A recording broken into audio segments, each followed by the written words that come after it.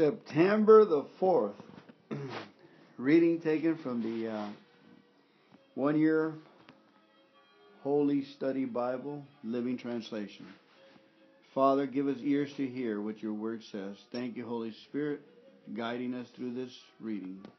In Jesus' name. Amen. Amen. Okay, you want me to... Anna, please take us. Okay. We're on Ecclesiastes 7:1 to 9:18, please. To the next step. You bet. It says that a good reputation is more valuable than costly perfume. And the day you die is better than the day you were born. Better to spend your time at funerals than at parties. After all, everyone dies, so the living should take this to heart. Sorrow is better than laughter, for sadness has a refining influence on us. A wise person thinks a lot about death, while a fool thinks only about having a good time. Better to be criticized by a wise person than to be praised by a fool. A fool's laughter is quickly gone, like thorns crackling in a fire. This also is meaningless. Extortion turns wise people into fools, and bribes corrupt the heart. Finishing is better than starting. Patience is better than pride. Control your temper, for anger labels you a fool. Don't long for the good old days. This is not wise. Wisdom is even better when you have money. Both are a benefit as you go through life. Amen. Wisdom and money can get you almost anything, but only wisdom can save your life. Amen. That's awesome. Accept the way God does things, for who can straighten what he has made crooked? Enjoy prosperity while you can, but when hard times strike, realize that both come from God. Remember that nothing is certain in this life. I, the teacher, have seen everything in the meaningless life, including the death of good young people and the long life of wicked people. So don't be too good or too wise. Why destroy yourself? On the other hand, don't be too wicked either. Don't be a fool. Why die before your time? Pay attention to these instructions, for anyone who fears God will avoid both extremes. Amen. Good wisdom. One wise person is stronger than 10 leading citizens in a town. Not a single person on earth is always good and never sins. Don't eavesdrop on others. You may hear your servant curse you, for you know how often you yourself have cursed others. I have always tried my best to let wisdom guide my thoughts and actions. I said to myself, I'm determined to be wise, but it didn't work. Wisdom is always distant and difficult to find. I searched everywhere, determined to find wisdom and to understand the reason for things. I was determined to prove to myself the wickedness is stupid and that foolishness is madness. I discovered that a seductive woman is a trap more bitter than death. Her passion is a snare, and her soft hands are chains.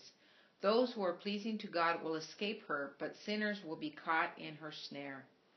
This is my conclusion, says the teacher. I discovered this after looking at the matter from every possible angle. Though I have searched repeatedly, I have not found what I was looking for. Only 1 out of 1,000 men is virtuous, but not one woman. But I did find this: God created people to be virtuous, but they have each turned to their own downward path. How wonderful to be wise, to analyze and interpret things. Wisdom lights up a person's face, softening its harshness. Obey the king, since you vowed to God that you would. Don't try to avoid doing your duty, and don't stand with those who plot evil, for the king can do whatever he wants. His command is backed by great power. No one can resist or question it. Those who obey him will not be punished. Those who are wise will find a time and a way to do what's right. For there's a time for a way for everything, even when a person's in trouble. Indeed, how can people avoid what they don't know is going to happen? None of us can hold back our spirit from departing.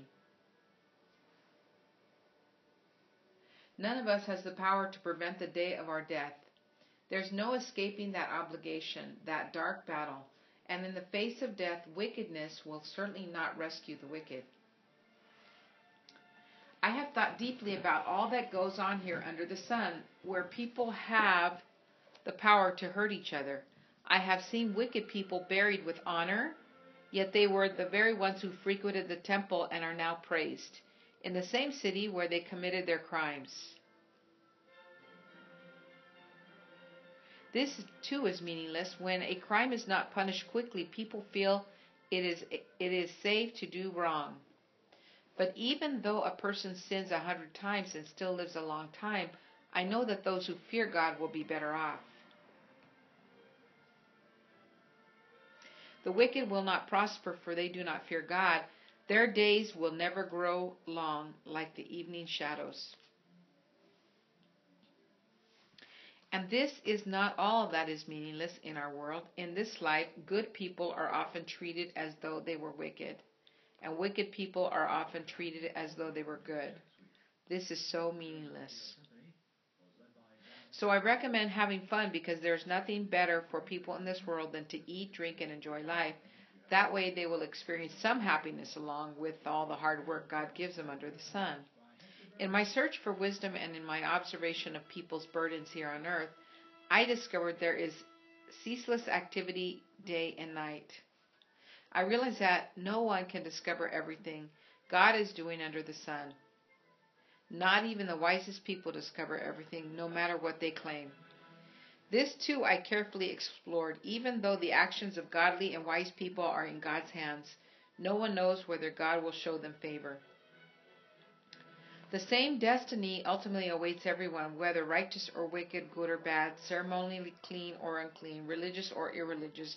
Good people receive the same treatment as sinners, and people who make promises to God are treated like people who don't. Wow.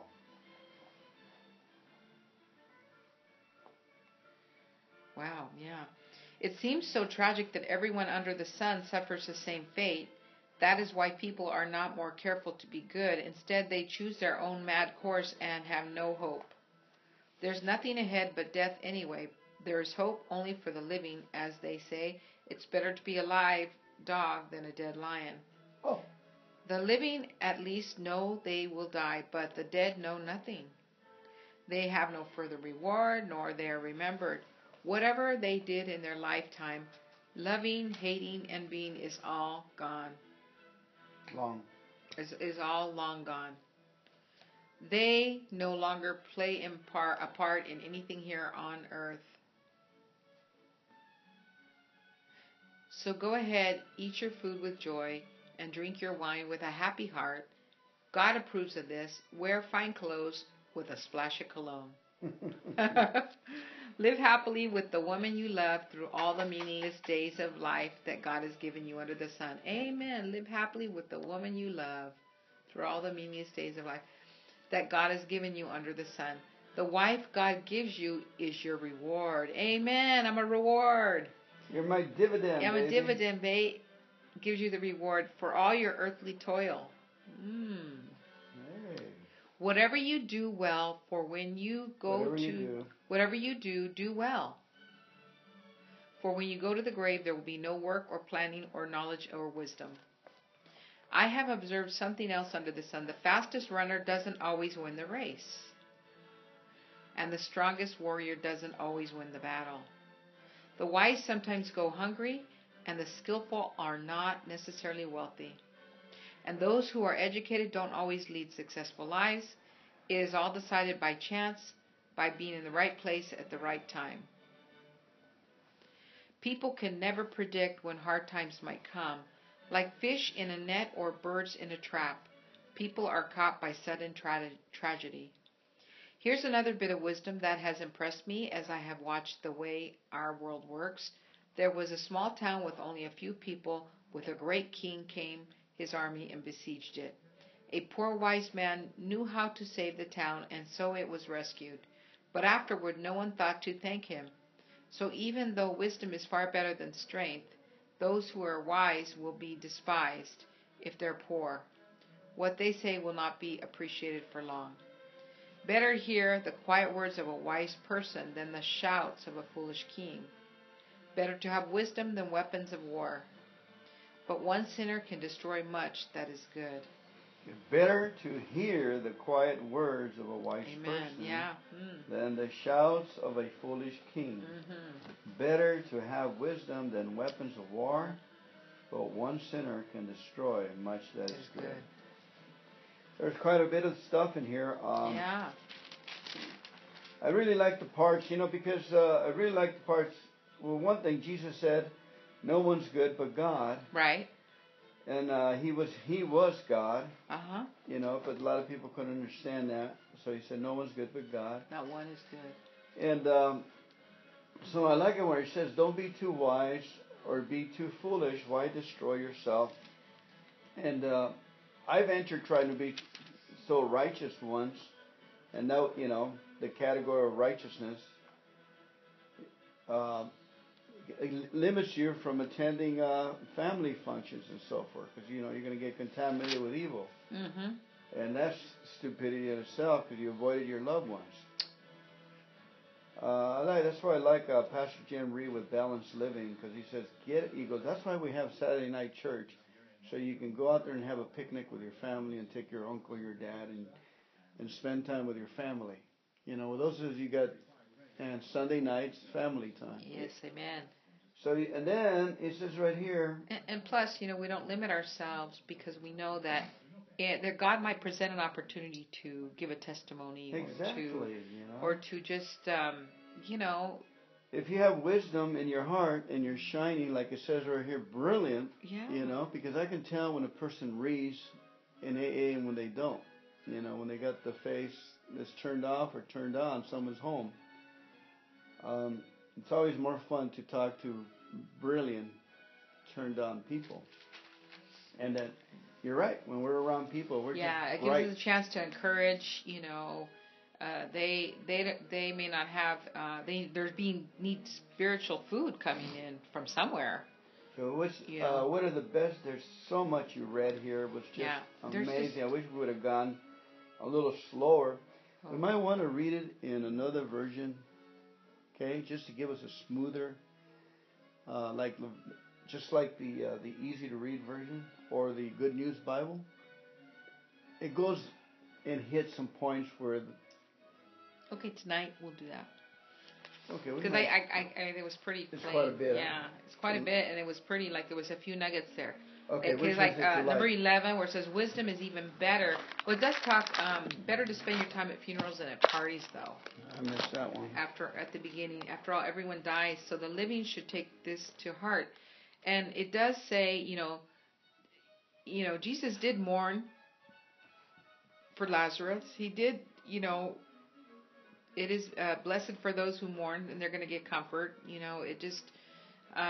So it's better to reflect. I think I've heard you say it. Reflect on, when you go to a funeral, even if you don't know the person, sometimes you end up inside. God ends up sort of softening your heart to reflect on what am I doing. It is a chance for people to reflect and see where they're at in life, and are they satisfied or do they need Jesus? So. It's not good to think, well, I'm just going to go and have fun and, drink at a party and dance all night and all that stuff. I think we all did that in our younger years. But I think it's more wise to be in an environment where you reflect on, am I walking in my purpose or my destiny? What am I doing? Am I accomplishing what God called me to be? You realize there's an emptiness that comes out sometimes when you're at a funeral, or that you should even appreciate those around you, that you're not talking to or that you're estranged from, or it just sort of makes you reflect on what's important. And so I like, it says it's better to be criticized by a wise person than to be praised by a fool. Okay. Exactly. And as we go in 11, it says wisdom is even better when you have money, both are a benefit as you go through life. But the number one thing is that, you know, only wisdom can save you. You know, we have to look to the wisdom of God, just like Solomon asked for the wisdom to govern the people. God gave him the fame, and he gave him the, you know, the wealth to go with it. So wisdom has to be our primary, you know, getting the wisdom of God and learning more about God and Jesus and how he operated helps. And I think it says later, can save your life. Mm-hmm. Can save your life. So that's beautiful. Except, you know, it's accept the way God does things right here. I really like enjoy again. It says right here that wisdom is always distant and difficult to find. I search everywhere, determined to find wisdom and to understand the reason for things. I was determined to prove myself that wickedness is stupid and that foolishness is madness. So, you know, you find wisdom if you plead and search for it with all your heart and you pray, Lord, I need wisdom. Right, for every situation. And understanding is just a tool to towards the road to wisdom. Amen. Understanding is sin. You know, keep your hands from sin, right. and you keep your road clear. Amen. We already hit the mark because in Job 28:28 right. it says the fear of the Lord or seeking the Lord with all your heart, all your mind is wisdom. Yeah. And avoiding evil is understanding. As plain as simple as that. You know, Amen. Stealing, talking bad about people, having bad thoughts. That's keeping yourself from wisdom. What's the other road? Well, we learned about today about Joseph Prince. The word curse is you're not facing grace. Right. Ooh, good point. And you're unlearning. Yes. Wow. You know, you got beautiful. your back turned against God's grace, and you're dislearning what's right, and then you become labeled a fool because you're ungrateful, you're disgraced, and you achieved your goal. Then going towards God's grace is wisdom. Is grace is wisdom. Grace is a fruit of wisdom that He gives you, long life. Well, grace is the main. Jesus is our grace, and it's the main way we're to operate on this earth under His grace. Grace come before wisdom? You can say so, huh? Grace. Yeah, because Jesus came with truth. You receive grace for free, and then you go towards having more wisdom so you can help others. Yes, grace came before wisdom. Jesus. The one thing about what Pastor Prince mentioned today about the way the spelling of that went, it said it was a double. I don't know if he said double learning. You have to, you know, you don't get any grace because you got your back turned on this. You have to there's double learning going on, and you've got your back turned towards that, to the grace. Amen. You know, a lot of us can, our hope needs to be in the Lord, and enjoy prosperity while you can.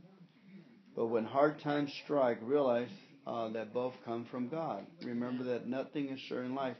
And he goes on to say that I saw good people get hurt, wicked people live long, young couples get their lives, you know, good people get their lives terminated quickly and so forth. I really believe that it's in the part two of how the person sows words too. You know, if he sends out blessings and grace, and there's tools to live and with insurance to live a good life, and that's what we're doing. We're tapping into those tools, praying for the wicked that if they're slated to come into the heaven of God, that they will be connected with their Heavenly Father. I'm getting a lot of success on that method. It's praying for others real quickly. Doesn't have to labor a lot. You see, the problem is that we have the same problem, and we don't seem to finish the project praying for somebody, and it goes on months and weeks and years, and you know, it just doesn't seem, you know, we're made for achievement. God has made us to conquer, achieve, and move on. Conquer, achieve, and learning how to pray properly, according to the book of Job, is that we pray that they get reinstated. New Testament calls it intercession. Oh, look, ladies walking good. God bless her, Lord. Reinstated with God, that the person gets reinstated with their Heavenly Father, connected originally the way they were sent down from heaven. You know, people say there are angels came down from heaven, took the bodies. And we ask God, if we intercede for the person, if the person is not paying for God, we intercede for them that they get hooked up, or they don't know, or God puts the way that he'll get hooked up back. And Daniel says, those who turn many to righteousness will shine like the stars in the sky. Amen. Forever and ever. Beautiful. So, you know, it's also... And the scripture says, he who saves souls is wise. Yes. And so we're having victory and freedom in this type of prayer. Amen. You know, yeah. you know, and we're not like always with the same violin towards God, and God already has given us the tools to say, hey, capture this, start enjoying your life, enjoying the fruit of your labor, open your ears, your heart, move forward. Yeah, and I heard eat the cookies and drink the coffee. I either read or heard in a teaching from a pastor that said, you know, you wanna pray, I think it was Bill Johnson. He said, pray for what God wants to happen. You know, he asked us to pray for the harvest, for the laborers are few, you know. But, you know, pray for rain when you see rain. Mm-hmm. You know, just pray for what his concerns are too. You know, his concerns that not one should perish. Prodigal sons. Yeah, prodigal ladies. To come on back in. His desire is to prosper this country. So we pray for the country. I'm just, You know, so we don't curse our country. You know we have a new leadership. We're going to have to bless our country and bless the leadership as well. That God would come into that White House and that righteous will rule this country. But I like it here where it says, because he's talking about, I, the teacher, have seen everything in this life, including death of good young people and the life of the wicked people.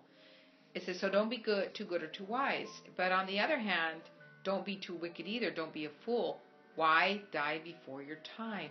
But this is the nugget here is pay attention to these instructions, for anyone, who fears God will avoid both extremes.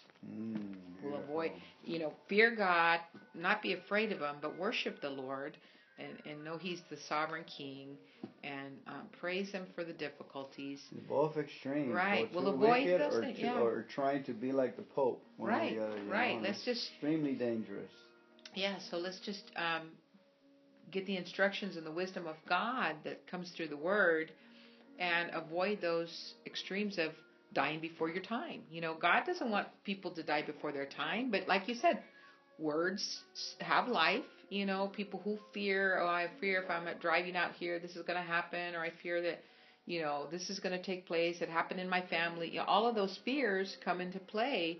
So you put your eyes on the Word of God, which is the truth, and the way, which is our Jesus Christ, and we prosper because we're under the umbrella of grace, and we keep ourselves under the umbrella of grace, where we know we're protected. We know He's with us. We know He's going to provide for us. We know that He's got peace for us, a supply of unlimited peace, that there's unlimited blessings that came from the finished work of Jesus Christ for every situation. There's a verse right here, amen, 8:5. Well, first 8:1, wisdom lights up a person's face, which is softening its harshness. Oh yeah, I like that. I underlined that too. But then if you go to 5, it says, those who obey Him will not be punished. Those who are wise will find a time and a way to do what is right. Amen. Oh, I love that expression. A time and a way to do what is right. Amen. We will not, for there's a time and a way for everything, even when a person's in trouble. A time and a way. So that's where the Jabez prayer comes in. We pray it, oh Lord God, that You would bless me indeed. We're asking for a time and a way. And enlarge my territory that I may receive that blessing. Prosper me. Restore, Lord. that your hand will be upon me, because there's also evil reigning, okay? That your hand, the coverings of Jesus Christ, the blood of Jesus be upon us. It will keep us from evil, and that it may not harm us. That we will go out and have a good time and give 2-minute sermons to people. Yeah.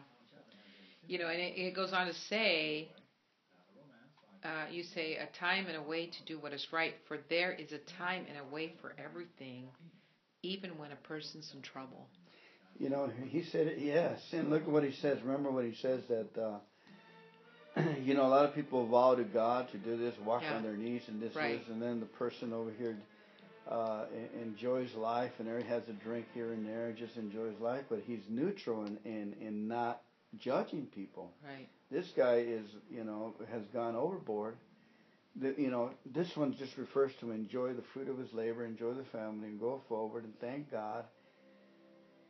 And we condemn the guy because he's not out here paying his tithes and helping us, you know, and everything. But he's taking care of his family and is enjoying a football game without any, you know, he's just enjoying his existence. Mm-hmm. You know, we should be fretting about what the gospel says, the harvest, or enjoying your existence. See, so you have to have wisdom for those two. Yeah, that's right. I've been torn on both counts. Last night I enjoyed the game without any guilt. Amen. Oh, that's, you know, it's years and years. Oh, I got to be on my knees praying. Or God is good. Yeah, hallelujah. And again, he reiterates, but even though a person sins 100 times and still lives a long time, I know that those who fear God will be better off.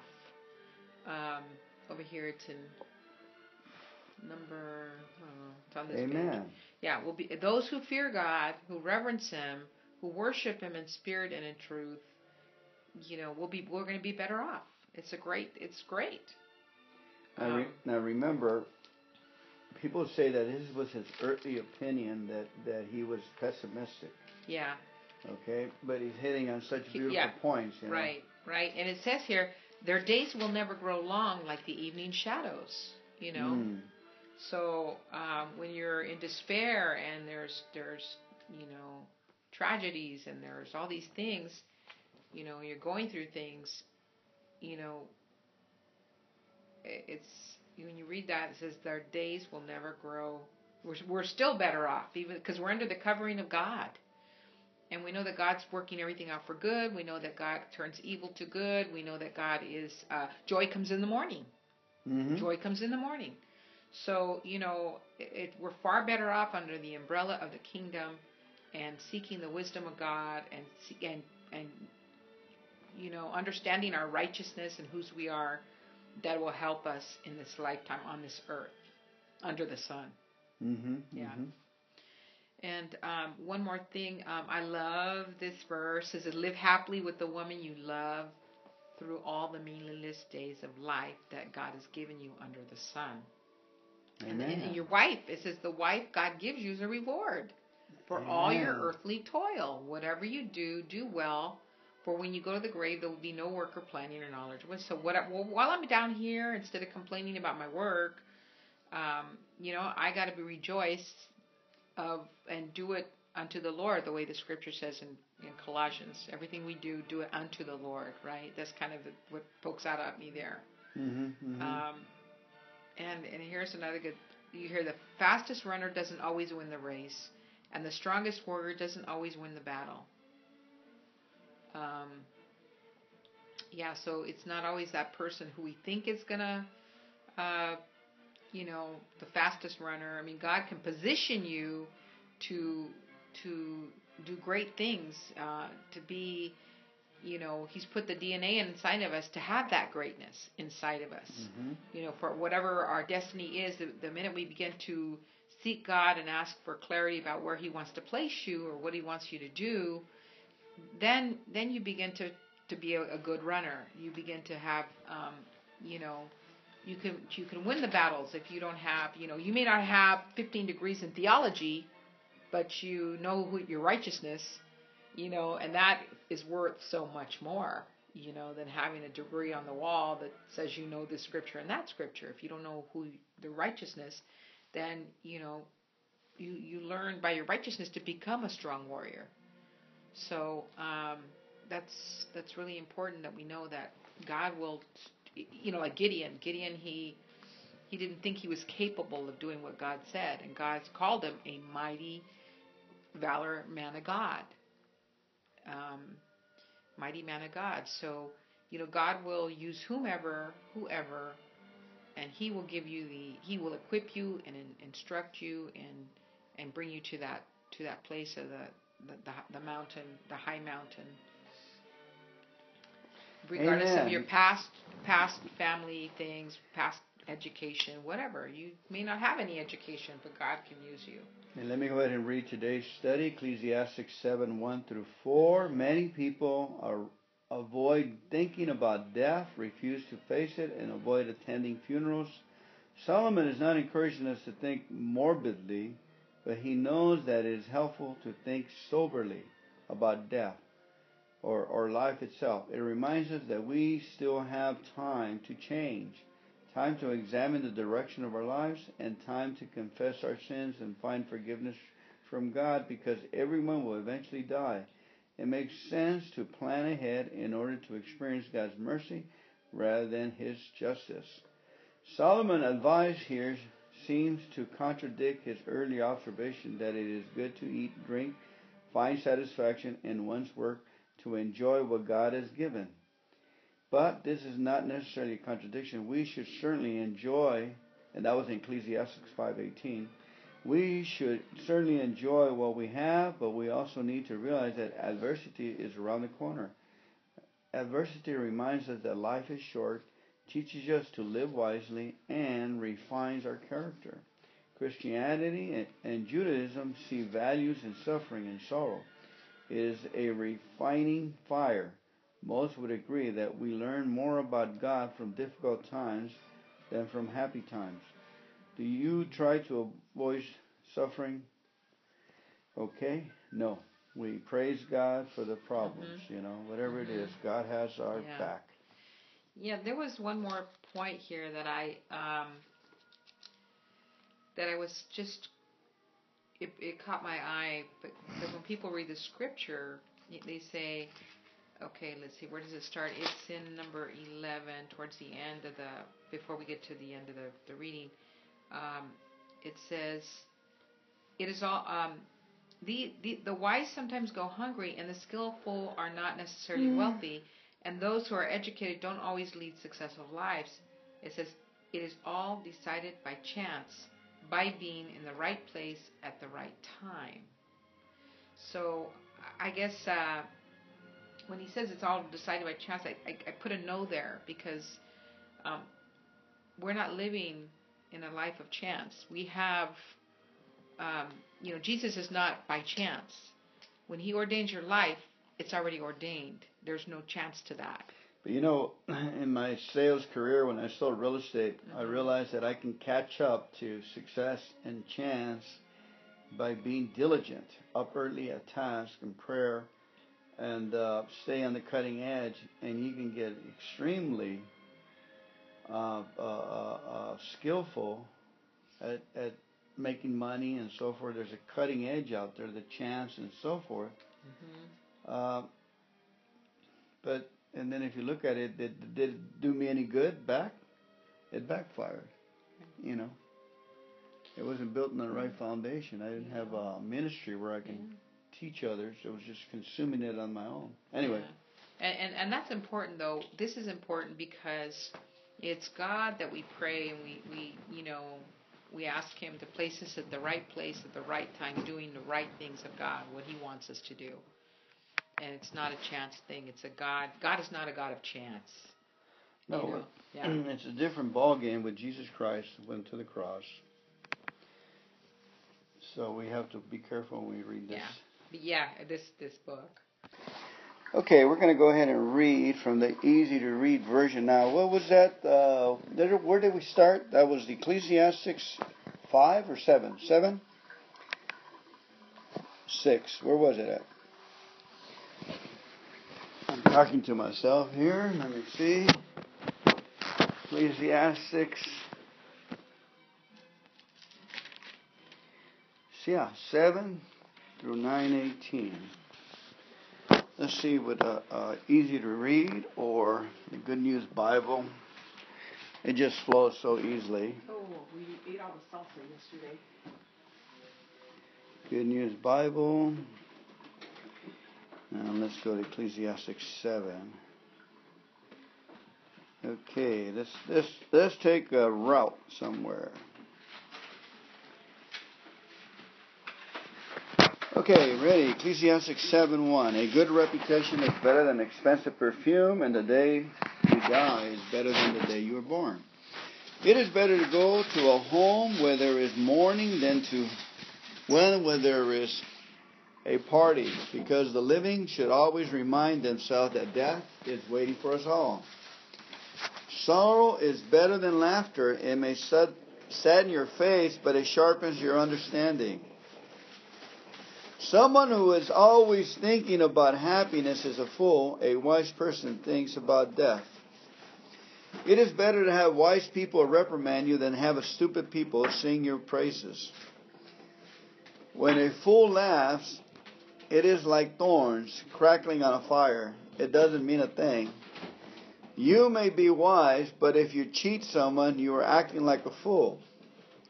If you take a bribe, you ruin your character. The end of anything is better than its beginning. Patience is better than pride. The end of anything is better than its beginning.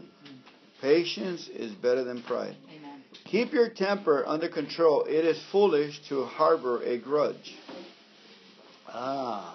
Never ask, why were things so much better in the old days? It's not an intelligent question. Everyone who lives ought to be wise. It is good as receiving an inheritance. Living wise is as good as receiving inheritance, and will give you as much security as money can. Wisdom keeps you safe. This is the advantage of knowledge. Think about what God has done. How can anyone straighten out what God has made crooked? When things are going well for you, be glad. And when trouble comes, just remember God sends both happiness and trouble. You never know what is going to happen next. My life has been useless, but in it I have seen everything. Some good people may die while others live on, even though they are evil. So don't be too good or too wise. Why kill yourself? But don't be too wicked or too foolish either. Why die before you have to? Avoid both extremes. If you have reverence for God, you will be successful anyway. Wisdom does more for a person than 10 rulers can do for a city. Thank you, Lord, for reverence to God. There is no one on earth who does what is right all the time and never makes a mistake. Don't pay attention to everything people say. You may hear your servant insulting you, and you know yourself that you have insulted other people many times. I used my wisdom to test all of this. I was determined to be wise, but it was beyond me. How can anyone discover what life means? It's too deep for us, too hard to understand. But I devoted myself to knowledge and study. I was determined to find wisdom and the answers to my questions, and to learn how wicked and foolish stupidity is. I found something more bitter than death. The woman who is like a trap. The love she offers you will catch you like a net, and her arms around you will hold you like a chain. A man who pleases God can get away, but she will catch the sinner. Yes, says the philosopher, I found this out little by little while I was looking for answers. I have looked for other answers, but I have found none. I found one man in 1,000 that I could respect, but not one woman. This is all I have learned. God made us plain and simple, but we have made ourselves very complicated. Only the wise know what things really mean. Wisdom makes them smile, makes their frowns disappear. Do what the king says and don't make any rash promises to God. The king can do anything he likes, so depart from his presence. Don't stay in such a dangerous place. The king acts with authority and no one can challenge what he does. As long as you obey his commands, you are safe, and a wise person knows how and when to do it. There is a right time and a right way to do everything, but we know so little. There is a right time and a right way to do everything, but we know so little. None of us know what is going to happen, and there is no one to tell us. No one can keep from dying or put off the day of death. That is a battle we cannot escape. We cannot cheat our way out. I saw all this when I thought about the things that are done in the world. A world where some people have power and others have to suffer under them. Yes, I have seen the wicked buried in their graves, but on the way back from the cemetery, people praise them in the very city where they did their evil. It is useless. Why do people commit crimes so readily? Because crimes is not punished quickly enough. A sinner may commit 100 crimes and still live. Oh yes, I know what they say. If you obey God, everything will be all right. But it will not go well for the wicked. Their life is like a shadow and they will die young because they do not obey God. But this is nonsense. Look at what happens in the world. Sometimes the righteous get the punishment of the wicked, and the wicked get the reward of the righteous. I say it is useless. So I am convinced that we should enjoy ourselves, because the only pleasure we have in this life is eating and drinking and enjoying ourselves. We can at least do this as we labor during the life that God has given us in this world. Whenever I try to become wise and learn what goes on in the world, I realize that you could stay awake night and day and never be able to understand what God is doing. However hard you try, you will never find out. The wise may claim to know, but they don't know. Chapter 9. I thought long and hard about all this and saw that God controls the actions of wise and righteous people, even their love and their hate. No one knows anything about what lies ahead. It makes no difference. The same fate comes to the righteous and the wicked, to the good and the bad, to those who are religious and to those who are not, to those who offer sacrifices and those who do not. A good person is no better off than a sinner. One who takes an oath is no better than one who does not. One fate comes to all alike, and this is as wrong as anything that happens in the world. As long as people live, their minds are full of evil and madness, and suddenly they die. But anyone who is alive in the world of the living has some hope. Anyone who is alive in the world of the living has some hope. A live dog is better than a dead lion. Yes, the living know they are going to die, but the dead know nothing. They have no further reward. They are completely forgotten. Their love, their hate, their passions all die with them. They will never again take part in everything that happens in this world. Go ahead, eat your food and be happy. Drink your wine and be cheerful. It's all right with God. Always look happy and cheerful. Enjoy life with the woman you love, as long as you live the useless life that God has given you in this world. Enjoy every useless day of it, because that is all you will get for all your trouble. Work hard at whatever you do, because there will be no action, no thought, no knowledge, no wisdom in the world of the dead, and that is where you are going. I realize another thing, that in this world, fast runners do not always win the race, and the brave do not always win the battle. The wise do not always earn a living, intelligent people do not always get rich, and capable people do not always rise to high positions. Bad luck happens to everyone. You never know when your time is coming. Like birds suddenly caught in a trap, like fish caught in a net, we are trapped at some evil moment when we least expect it. There is something else I saw, a good example of how wisdom is regarded in this world. There was a little town without many people in it. A powerful king attacked it, surrounded it, and prepared to break through the walls. Someone lived there who was poor, but so clever that he could have saved the town. but no one thought about him. I have always said that wisdom is better than strength, but no one thinks of the poor as wise or pays any attention to what they say. It is better to listen to the quiet words of a wise person than to the shouts of a ruler at a council of fools.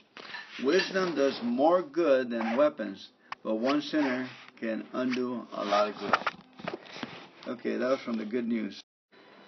Father in heaven, we thank you, Lord God, for today's reading on September the 4th, the second half of part 2 of September the 4th. Lord, give us ears to hear. Help us hear the voice that's in our voice, the voice of the Holy Spirit. Help me to hear the Holy Spirit, Lord. Give us ear to receive and humble us to receive your message to us, Lord, that we may not miss the honor of the time taken, Lord, that we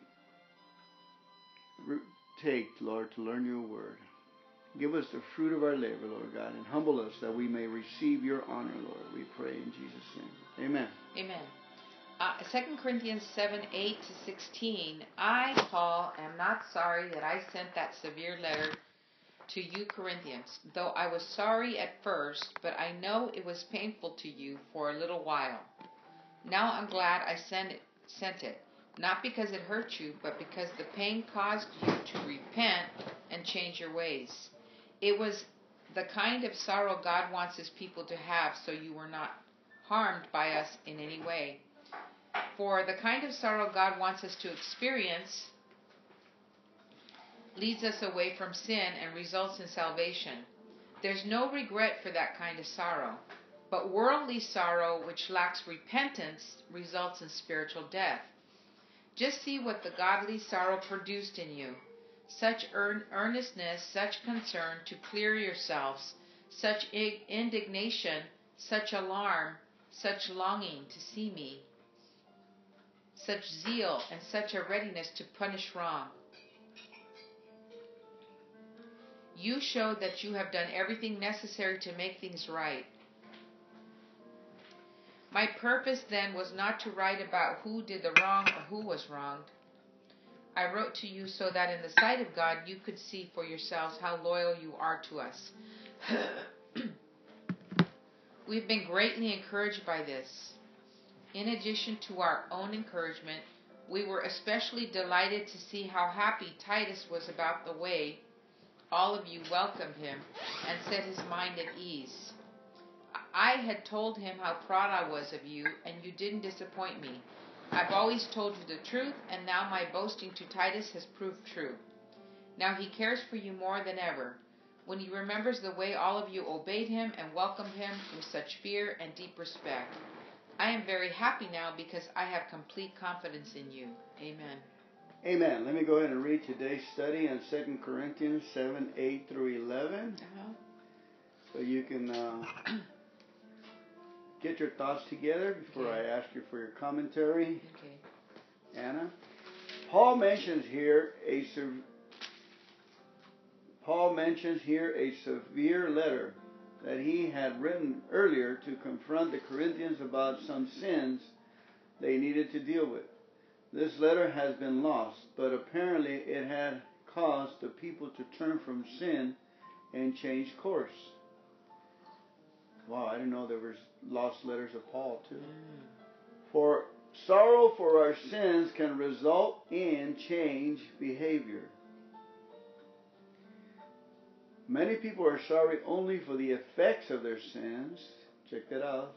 Or being caught. They're sorry for that. Wow. This is sorrow which lacks repentance. Compare Peter's remorse and repentance with Judah's bitterness and suicide. Both denied Christ. One repented and was restored to faith and service, and the other took his own life. Paul affirmed that Corinthians for their right response for his correction. It's difficult to accept criticism, correction, or rebuke with poise and grace. It is much more natural to be defensive and then counterattack. We can accept criticism with self-pity, thinking we don't really deserve it. We can be angry and resentful, but a mature Christian should be graciously accept criticism, sincerely evaluate it, and grow from it. Have you been criticized recently? How have you reacted? What benefits can you derive from it? Okay, Anna, give me some feedback, please.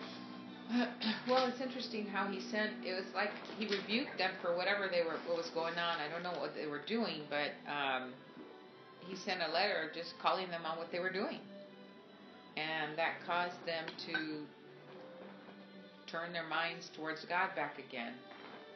So, I mean, we do have to have correction in our lives because we're not always right.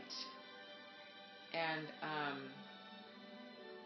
that's a good thing. It's, I guess, how we accept the criticism. You know, do you do it with grace? Do you do it with humbleness? Do you accept it right away? I think in a human way, that's not always the case. I know myself, I've been, you know, when I was criticized, I would get defensive or whatever. And that's just the normal instincts of human beings. That they don't want to be criticized. Well, yes. And so, you know, I think something can be said from this is that, you know,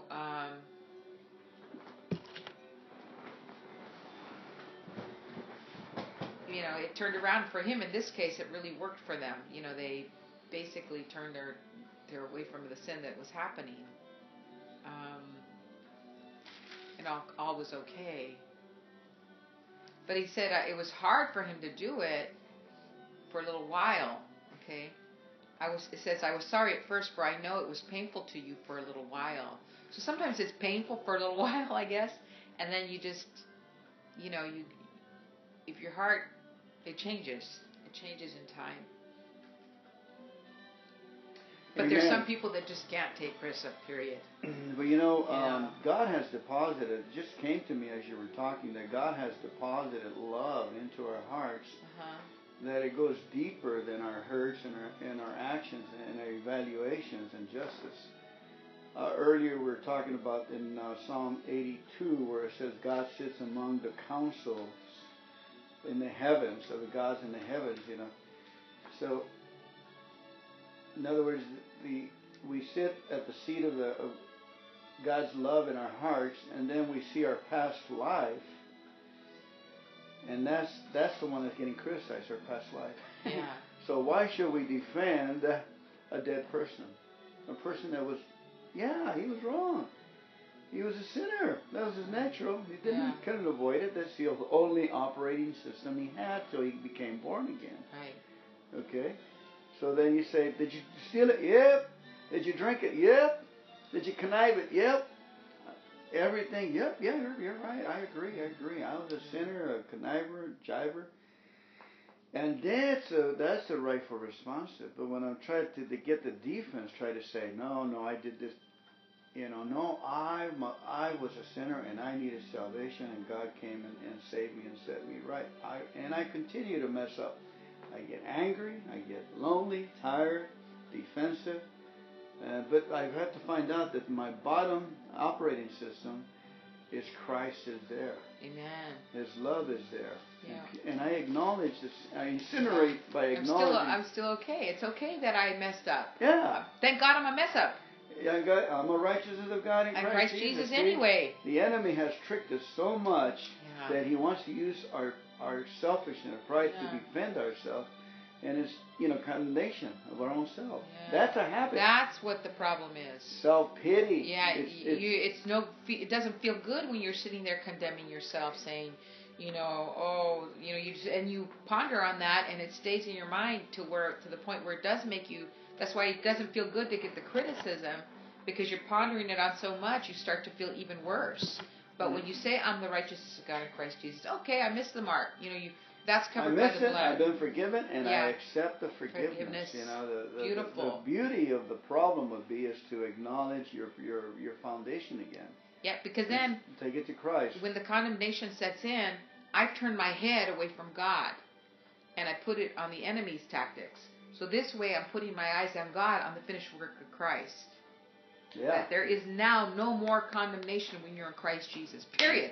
Amen. Amen. So, but you know, for so many years we have tried the wrong tools of Yeah. self-defense. That's why. And you know, we're not to blame.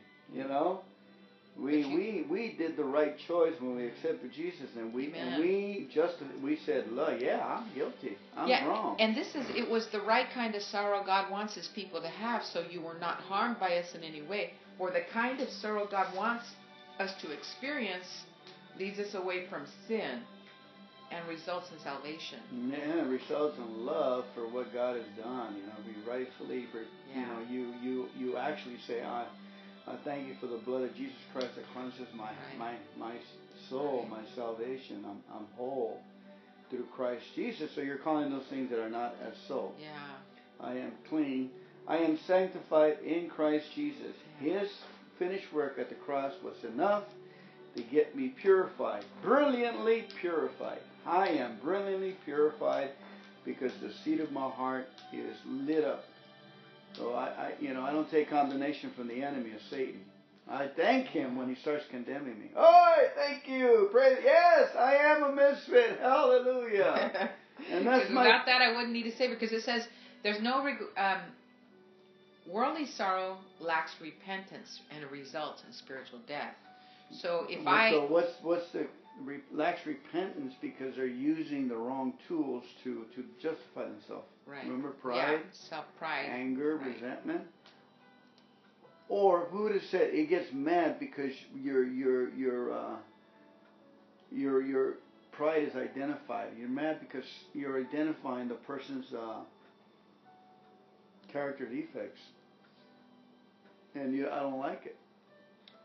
You know, you're attacking my defense system, so I have to try to find something about you and say something that just bombarded you. But it's so easy. Jesus is so easy that people say, "Well, what's God's will for my life?" You know, God's will is we overhit the mark. His will for us is to be kind, kind to ourselves, kind to others, and love. Yeah. Another word for love. You said something very important. I got the love of God in my heart. Mm-hmm. So the defense mechanisms kick in when you don't know that. And, your identity gets lost in, trying to defend that you are good. But since God's called you good, you're already good. And that's why sometimes people, But was I bad? Yeah, I was bad. I was a sinner, and I continue to mess up. Yeah. But it still does not take away my foundation. But my identity in Christ says, I am righteous. I have overcome. Amen. The enemy is under my feet. I am growing like a palm tree. Amen. I am prospering in my soul, even as in my health, and even as my soul prospers. So, all the negative thoughts somebody speaks out about you causes those defense mechanisms. Or if I'm speaking negative thoughts of others too. If I'm critical and so forth, I give that man $5, and I say, well, the guy was smoking a cigar, and that was just a line that he uses that's been working for him pretty good. I need food for my children and so forth. But I gave him the benefit of the doubt, and I told him God was going to get him. He goes, if you got to pray for me if that's not true. I think that's what I told him. If you lie to me, you're going to have to pray for me. You're going to have to work for this. He goes, and then he had a line for that one too. And right away he says, I'm going to pray for you anyway, regardless. So, I didn't get the feeling about the man. You didn't get the feeling that he was off? No. That he was a con artist? No. Well, there you go. There's a person that has love of God, but he still likes his cigars. Yeah, right. I thought he didn't stop to say, do you have money? Nothing. He was just passing by. He threw it out there. He didn't turn around and say, give me money. He just threw the words out there. He says, I'm going to go try to feed my grandchildren. I kind of just, hey, we got a few bucks. We'd like to join in. Yeah, I had a black guy hug me. He had an umbrella. He had, 3 a.m. in Stockton, over there in Oakland, I'm delivering. And there already has been 3 reports of wallets taken and truck drivers being assaulted. Uh-huh. And this big old black guy's coming towards me. And I'm pounding on the door on the alley there to the guys to open. Uh-huh. And he comes real close, and I'm like, and I look at him, and he goes, "Hey man, you wouldn't have to have some money. I gotta feed my kids or something." Uh-huh. I mean, was he feeding his kids at 3 in the morning? Man, I gave him $5, and he jumped and he hugged me. Started crying, baby. Well, you know, like, He started wow. crying. See, And he goes, that was real, He right? goes, "There's a bakery down there for $5 I can get a kind, and it's open." And he ran down there. He hugged me, cried, babe. You know, it's like, I always remember what Joseph says is that it's better to do it. Yeah, and not, you know, if somebody's, who are we to say that person's situation? Amen. You know, and I always thank those guys for having the courage to ask me. You know, I had reverse pride. I wouldn't even ask. I had too much pride. You know, they would say, "Open up." When a person doesn't open up and say, "Hey, I did wrong," and then the second part is, "I need help. Can you help me?" That's asking God. I've done wrong. I shouldn't have drank and said those things. I need help. Because if he doesn't say that, he's bound to do it again. He opened up. He needs to have God put that on that opening, go in there and give him a holding force.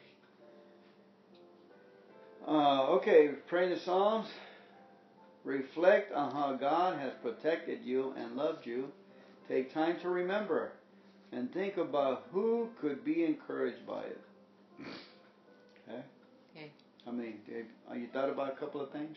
I thought about how he saved me when I spun out on the ramp when it was raining at 65 miles an hour. Me too. There was one time I spun out with my turquoise LeBaron in San Jose on the 680 freeway. Yeah. There was no cars. No cars around. Huh? If they were far away, babe. You just reminded me of that when you said spun out. And then there was another time when I came home and I know it was the angels.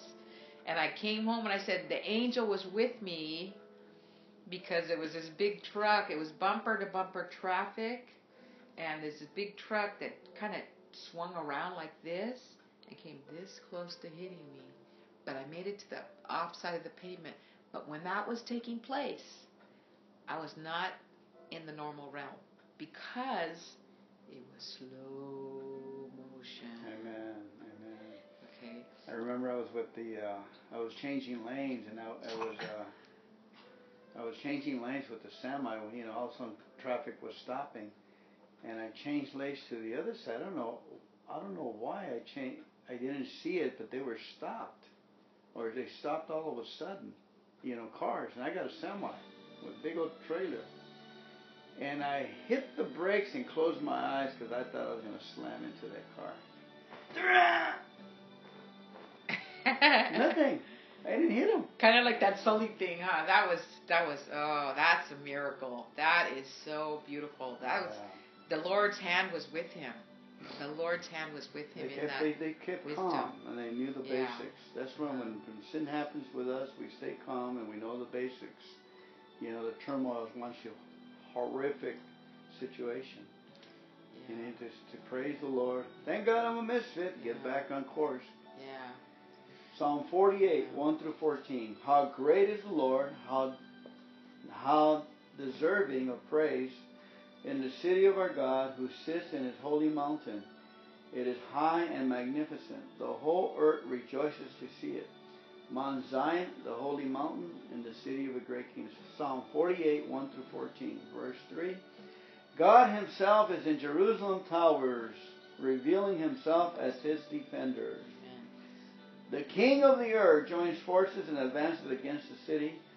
But when they saw it, they were stunned, they were terrified and ran away. They were gripped with terror and withered in pain like a woman in labor. You destroy them like a mighty ship of Tarshish shattered by a powerful east wind. We had heard of the city's glory, but now we have seen it for ourselves. The city of the Lord of heaven's armies, it is the city of our God. He will make it safe forever. We have heard of the city's glory, but now we have seen it ourselves. the city of the Lord of heaven's armies. It is the city of our God. He will make it safe forever. O God, we meditate on your unfailing love as we worship in your temple. O God, we meditate on your unfailing love as we worship in your temple. As your name deserves, O God, you will be praised to the ends of the earth. Your strong right hand is filled with victory. As your name deserves, O God, you will be praised in the ends of the earth. Your strong right hand is filled with victory. Let the people of Mount Zion rejoice. Let all the towns of Judah be glad because of your justice. Go, inspect the city of Jerusalem. Walk around and count the many towers. Take note of the fortified walls and tour all the citadels, that you may describe them to future generations. For that is what God is like. He is our God forever and ever. He will guide us until we die. Amen. You notice how it says right here, you humble yourself by meditating on God's unfailing love and worship Him.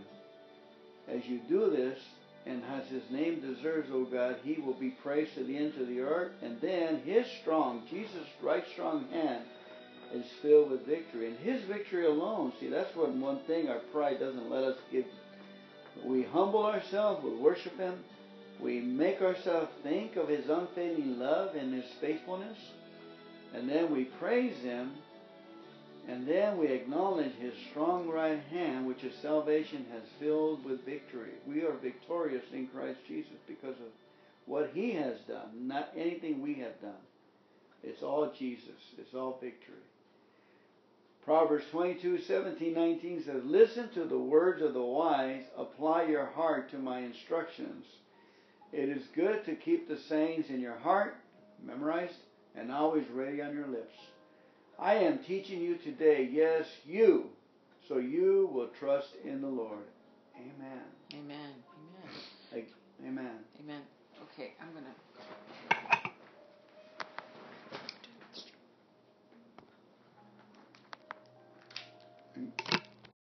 Father in heaven, we thank you, Lord God, for the reading of your word. And we thank you for the joy of the Lord is our strength. Thank you for giving us houses and riches and inheritance from fathers and prudent spouses, Lord. Thank you for making us in your image, Lord. And we thank you for the reading today of Ecclesiastics, Lord. And we praise you and we honor you for all these things, Lord. In the name of Jesus. Amen. Amen. Okay, you go ahead and read Ecclesiastes.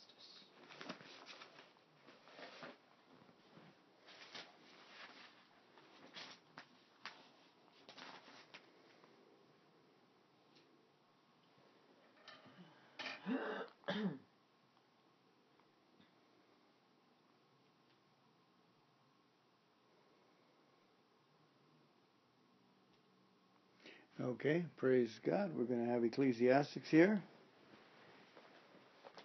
Okay, it was Ecclesiastics 10, 11. Ecclesiastics 10, chapter 1 to 12 and 14. What? Okay, September 5th. Yeah, that's it. Go ahead. Sure? Yes, look at Okay.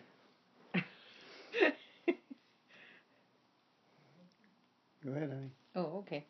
Ecclesiastes 10, 1 to 12, 14 says, as dead flies cause even a bottle of perfume to stink, so a little foolishness spoils great wisdom and honor.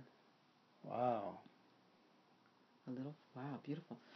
A wise person chooses the right road. A fool takes the wrong one.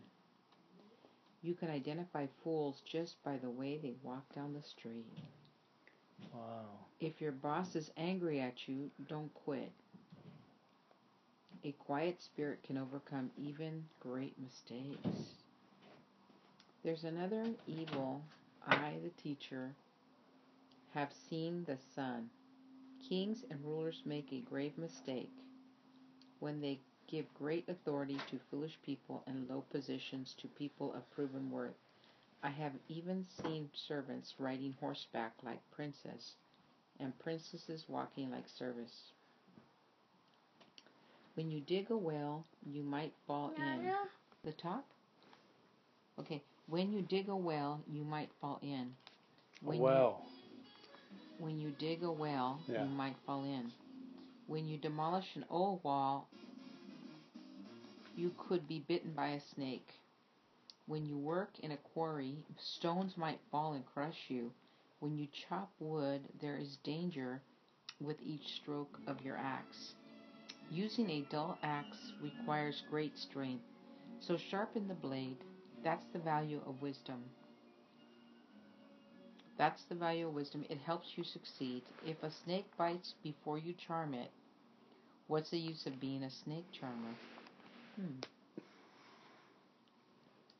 Wise words bring approval, but fools are destroyed by their own words. Fools base their thoughts on foolish assumptions, so their conclusions will be wicked madness. They chatter on and on. No one really knows what's going to happen. No one can predict the future. Fools are so exhausted by a little work that they can't even find their way home. What sorrow for the land ruled by a servant, the land whose leader feast in the morning. The land whose leaders feast in the morning. Happy is the land whose king is a noble leader, and whose leaders feast at the proper time, to gain strength for their work, not to get drunk. Laziness leads to a sagging roof. Idleness leads to a leaky house. A party gives laughter, wine gives happiness, and money gives everything. Never make light of the king, even in your thoughts. And don't make fun of the powerful, even in your own bedroom, for a little bird might deliver your message and tell them what you said. Send your grain across the seas, and in time profits will flow back to you. But divide your investments among many places, for you do not know what risks might lie ahead. When clouds are heavy, the rains come down. Whether a tree falls north or south, it stays where it falls. Farmers who wait for perfect weather never plant. If they watch every cloud, they never harvest. Just as you cannot understand the path of the wind or the mystery of a tiny baby growing in its mother's womb, so you cannot understand the activity of God who does all things. Plant your seed in the morning and keep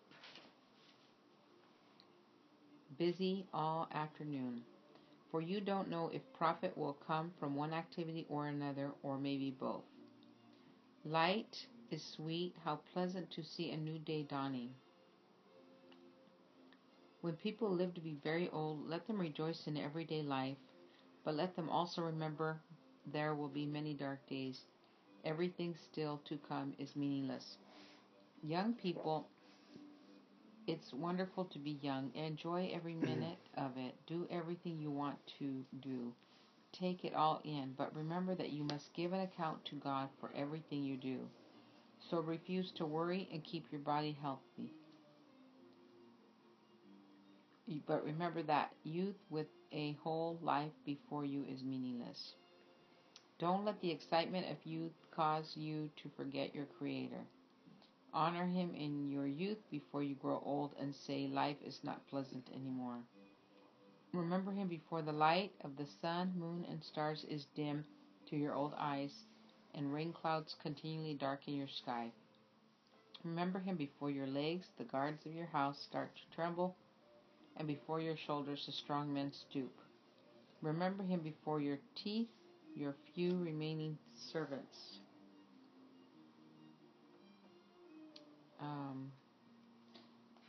Stop grinding, and before your eyes the women looking through the windows see dimly. Remember Him before the door to life's opportunities is closed and the sound of work fades.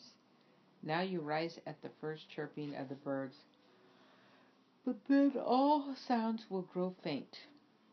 Remember Him before you become fearful of falling and worry about danger in the streets. Before your hair turns white like an almond tree in bloom and you drag along without energy like a dying grasshopper. and the caper berry no longer inspires sexual desire. Remember him before you near the grave, your everlasting home, when the mourners will weep at your funeral. Yes, remember your Creator now while you're young, before the silver cord of his life snaps and the golden bowl is broken. Don't wait until the water jar is smashed at the spring and the pulley is broken at the well. For then the dust will return to the earth, and the spirit will return to God who gave it. Everything is meaningless, said the teacher, completely meaningless. Keep in mind the teacher was considered wise, and he taught the people everything he knew. He listened carefully to many proverbs, studying and classifying them. The teacher sought to find just the right words to express truth clearly. The words of the wise are like cattle prods, painful and helpful. Their collected sayings are like a nail-stud stick with which a shepherd drives the sheep. But, my child, let me give you some further advice. Be careful, for writing books is endless, and much study wears you out.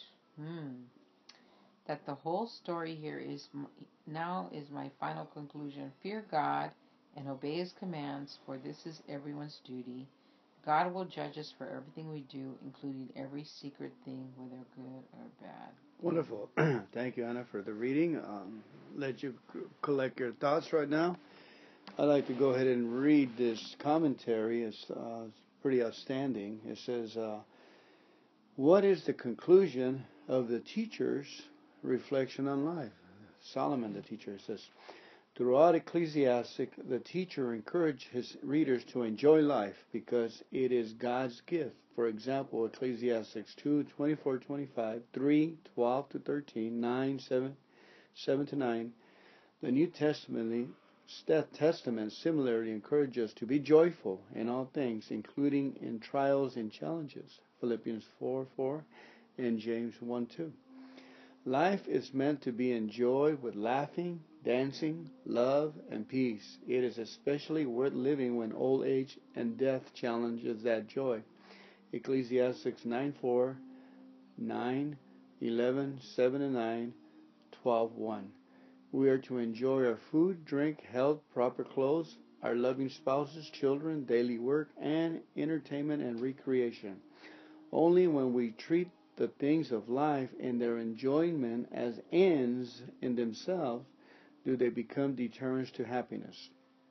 The teacher speaks strongly against pursuing pleasures for his own sake, calling it foolish and without profit. Ecclesiastes 2:1-2, Isaiah 22:13, and Luke 12:19-20. It may be surprising to hear such joy in a book that acknowledges such intense tragedy and frustration. But it is exactly this balance of joy and sorrow that characterizes the wisest person, who reflects on all of life and understands its complexities in a fallen world. Amen. And the other reading says, in Ecclesiastes, Solomon shows us that we should enjoy life, but does not mean we are exempt from obeying God's commands. All people will one day stand before God and be judged for how they live on this life. We should search for purpose and meaning in life. And what is our mission in life? But purpose and meaning and missions cannot be found in human endeavors. We need to recognize that human effort apart from God is futile. We should acknowledge the evil, foolishness, and injustice in life, yet maintain a strong faith in God and a positive attitude. We will not be able to use the iniquities of life as an excuse for failing to live properly. We need to put God first to receive everything good as a gift from God, and to realize that God will judge every person's life, whether good or evil. Ecclesiastes is a sober reminder that life without God is meaningless.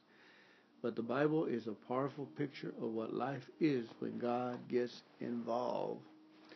I'm always very grateful for the book Ecclesiastes 11:1. Invest your resources into the kingdom of God, and they come back in various ways that you wouldn't know, spiritual life and contentment.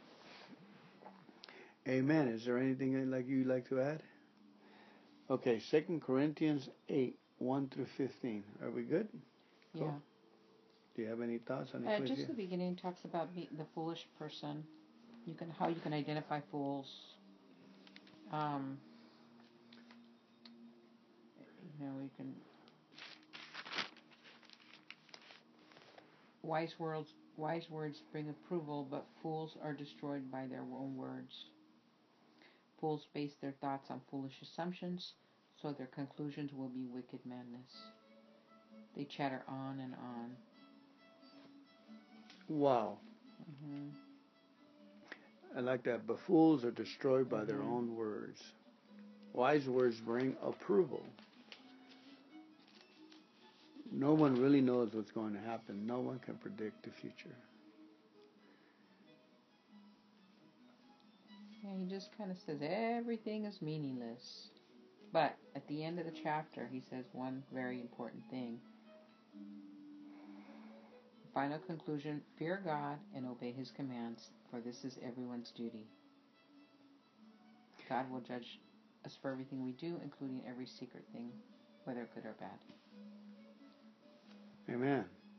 Okay. It says number 11:6, plant your seed in the morning and keep busy all afternoon, for you don't know if profit will come from one activity or another, or maybe both. I like this one. Light is sweet. How pleasant to see a new day dawning on 7/11/7. I think planning prayers too. You plan a prayer in the morning and then you plan in the afternoon. You don't know which one will catch. Because, they say there's different levels for asking. Like there's 4 levels of love. There's 4 askings. One of the askings that I receive prayers in is when I put action to that asking. I surround it with action. And I continue to do it on sometimes it'll take 8-9 months to continue action. Praying to the Father. Like say for instance, I'm going to make a profit on this car, and I keep polishing, I keep fixing it, I keep showing it, I keep doing the rug. Just continue to pray until it comes into culmination that God answers from heaven, and boom, the car is sold before it's even sold, because God has answered my heart. I'm 100% sure that it comes from heaven. I experienced that once, twice, maybe 3 times in my lifetime. But it's a great practice to do, Anyway, moving on. 2 Corinthians 8, 1 through 15 says, I like 2 Corinthians 8. Now I, Paul, want you to know, dear brothers and sisters, what God in His kindness has done through the church in Macedonia. They are being tested by many troubles, and they are very poor, but they are also filled with abundant joy, which has overflowed in rich generosity. Wow. For I can testify that they gave not only what they could afford, but far more, and they did it of their own free will. They begged us again and again for the privilege of sharing in the gift for the believers in Jerusalem. They even did more than we had hoped, for their first action was to give themselves to the Lord and to us, just as God wanted them to. So we have urged Titus, who encouraged your giving in the first place, to return to you and encourage you to finish this ministry of giving. Since you excel in so many ways in your faith, your gifted speakers, your knowledge, your enthusiasm, and your love for us, I want you to excel also in the gracious act of giving.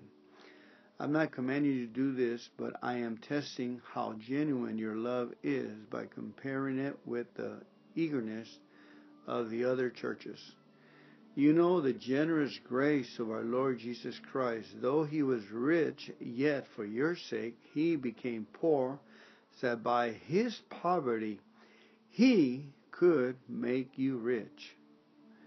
Amen. Here's my advice. It would be good for you to finish what you started a year ago. Last year you were the first who wanted to give, and you were the first to begin doing it. Now you should finish what you started. Let the eagerness you showed in the beginning be matched now by your giving. Give in proportion to what you have. Whatever you give is acceptable if you give it eagerly, and give according to what you have, not what you don't have. Of course, I don't mean your giving should make life easy for others and hard for yourself. I only mean that there should be some equality. Right now, you have plenty and can help those who are in need. Later, they will have plenty and can share with you when you need it. In this way, things will be equal. As the scripture says, those who gather a lot had nothing left over, and those who gather only a little had enough. Amen. What do you think about that? Beautiful. I think one of the areas that we go past a lot is, remember, first of all, that they were poor. They were very poor, but they are also filled with abundant joy, which has overflowing rich generosities. So these people were being enriched by verse 9, where it says, you know the generous grace of our Lord Jesus Christ, though he was rich, yet for your sake he became poor. Amen. So that by his poverty he could make you rich. He could establish his covenant with you. You know, the covenant he promised to our forefathers, that he will never leave us nor forsake us.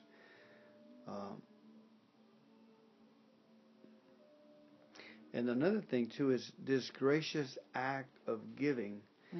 We were talking earlier about our mission in life, our what God has called us to do, what he has commissioned us, like Jesus.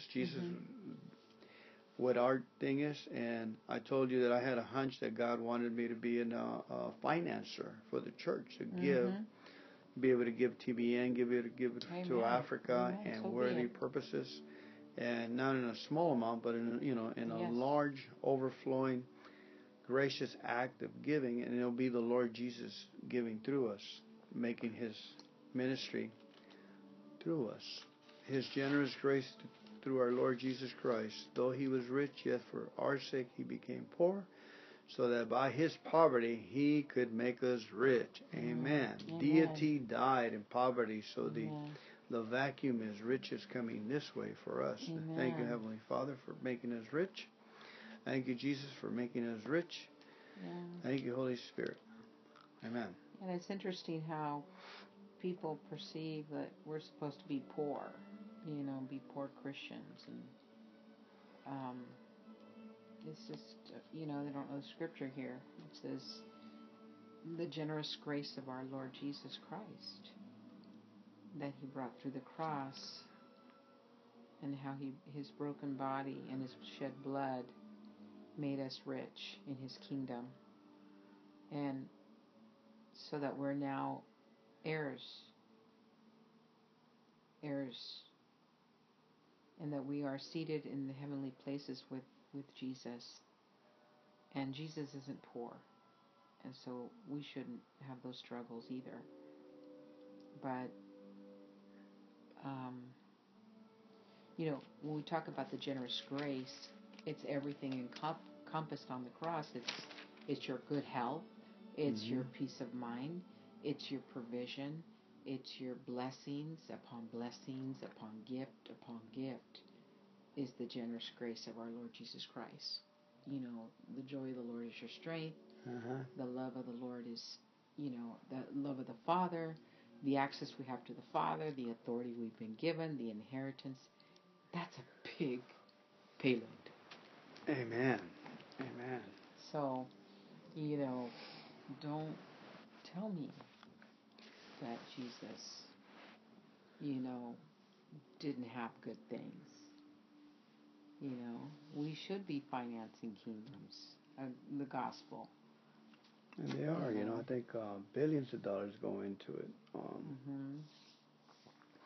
And we want to see examples of companies prospering, like a lot of companies out there, and they have the top 500 Christian companies that are out there giving and prospering in return, and you see the gracious hand of God there. you know, they give their 10%. In-N-Out hamburgers get their 10%. You know, Faith Community Church, as a church of the body of Christ, they give out their 10%. Kenny Copeland Ministries, Amway Corporation, Fuller Brush, that other lady too. I don't know if they do it now, but that Jaffa, I think, whatever those products were. Jaffa. A lady with the pink card. I don't know. Mary Kay. Yeah. You know, it's interesting. It says, give in proportion to what you have. Whatever you give is acceptable if you give it eagerly, and give it according to what you have, not what you don't have. Of course, I don't mean your giving should make life easy for others and hard for yourselves. I only mean that there should be some equality. Right now you have plenty and can help those who are in need. Later they will have plenty and can share with you when you need it. In this way, things will be equal, as the scriptures say.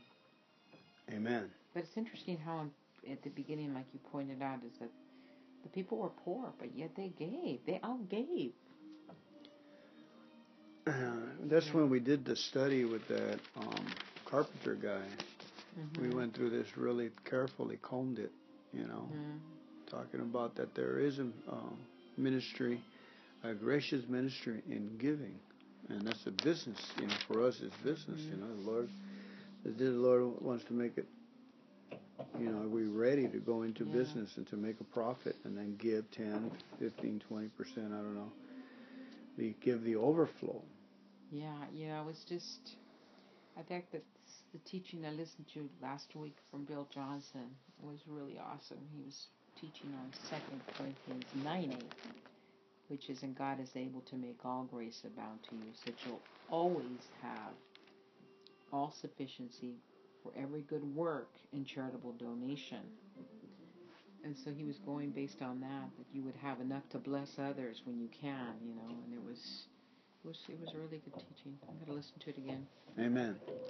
Okay, rejoicing in the resurrection of Christ that defeated the power of the grave. Psalm 49, 1 through 20. Listen to this, all you people. Pay attention, everyone in the world, high and low, rich and poor. Listen, for my words are wise and my thoughts are filled with insight. I listened carefully to many proverbs and saw riddles with inspiration from a harp. Why should I fear when trouble comes, when enemies surround me? They trusted in their own wealth and boast of great riches.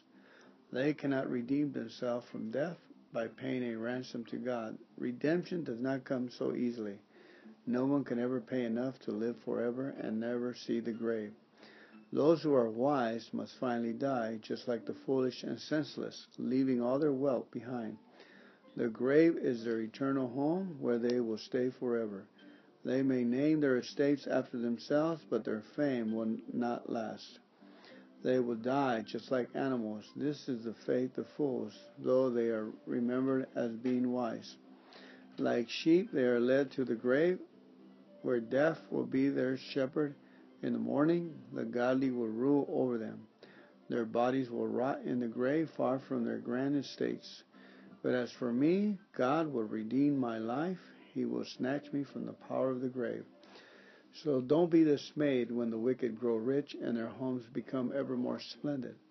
For when they die, they take nothing with them. Their wealth will not follow them into the grave. In this life, they consider themselves fortunate and are applauded for their success. But they will die like all before them and never again see light of day. People who boast of their wealth don't understand. They will die just like animals. Then Proverbs 22, 20, 21. I have written 30 sayings for you, filled with advice and knowledge. In this way you may know the truth and take an accurate report to those who sent you. Did you read all of this? You read it everything? Just read it. Amen. Amen.